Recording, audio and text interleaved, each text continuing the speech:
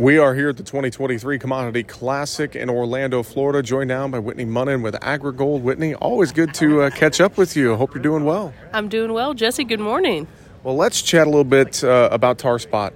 It's an issue. It's becoming a bigger issue across the Corn Belt. It's continuing to spread, and I know it's a concern of a lot of growers. As we head into this 2023 season, what's the latest? What are you recommending to folks when it comes to tar spot and management? Let's just start there and talk about that a little bit.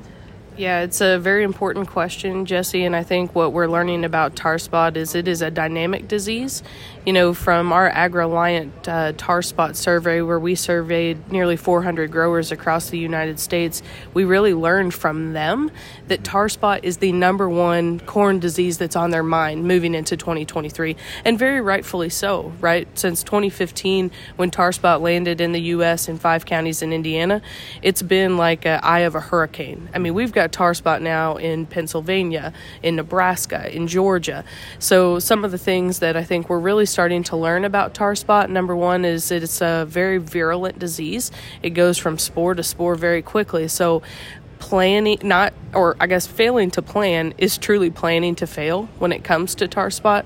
So some of the things that we are really talking to growers a lot here at Commodity Classic about is making sure that you're talking to your AgriGold seed rep or anywhere you buy seed about the overall tolerance of your hybrid to tar spot, as well as your fungicide management plan. Those are going to be the two biggest bullets in the gun when it comes to managing tar spot in 2023.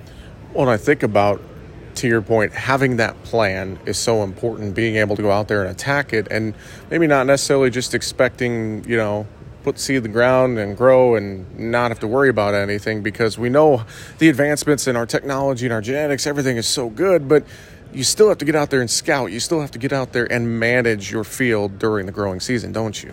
Absolutely, you have to, Jesse, and that's the thing about tar spot that is pretty unique, is it has a very short latency period, which means from one spore landing on a leaf, to that spore then making more spores is a very short amount of time.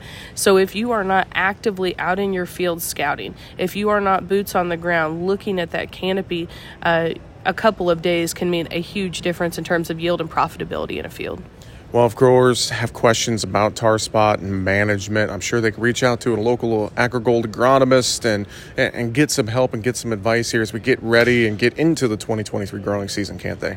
Most certainly, Jesse. So if anybody wants to learn more about tar spot, if they want to find their local AgriGold rep, they can simply find us at agrigold.com, any of our social media channels from Facebook, Instagram to Twitter, and everything in between. Whitney, always great to catch up with you. Thanks for a few minutes of your time here at Commodity Classic. Thank you so much, Jesse.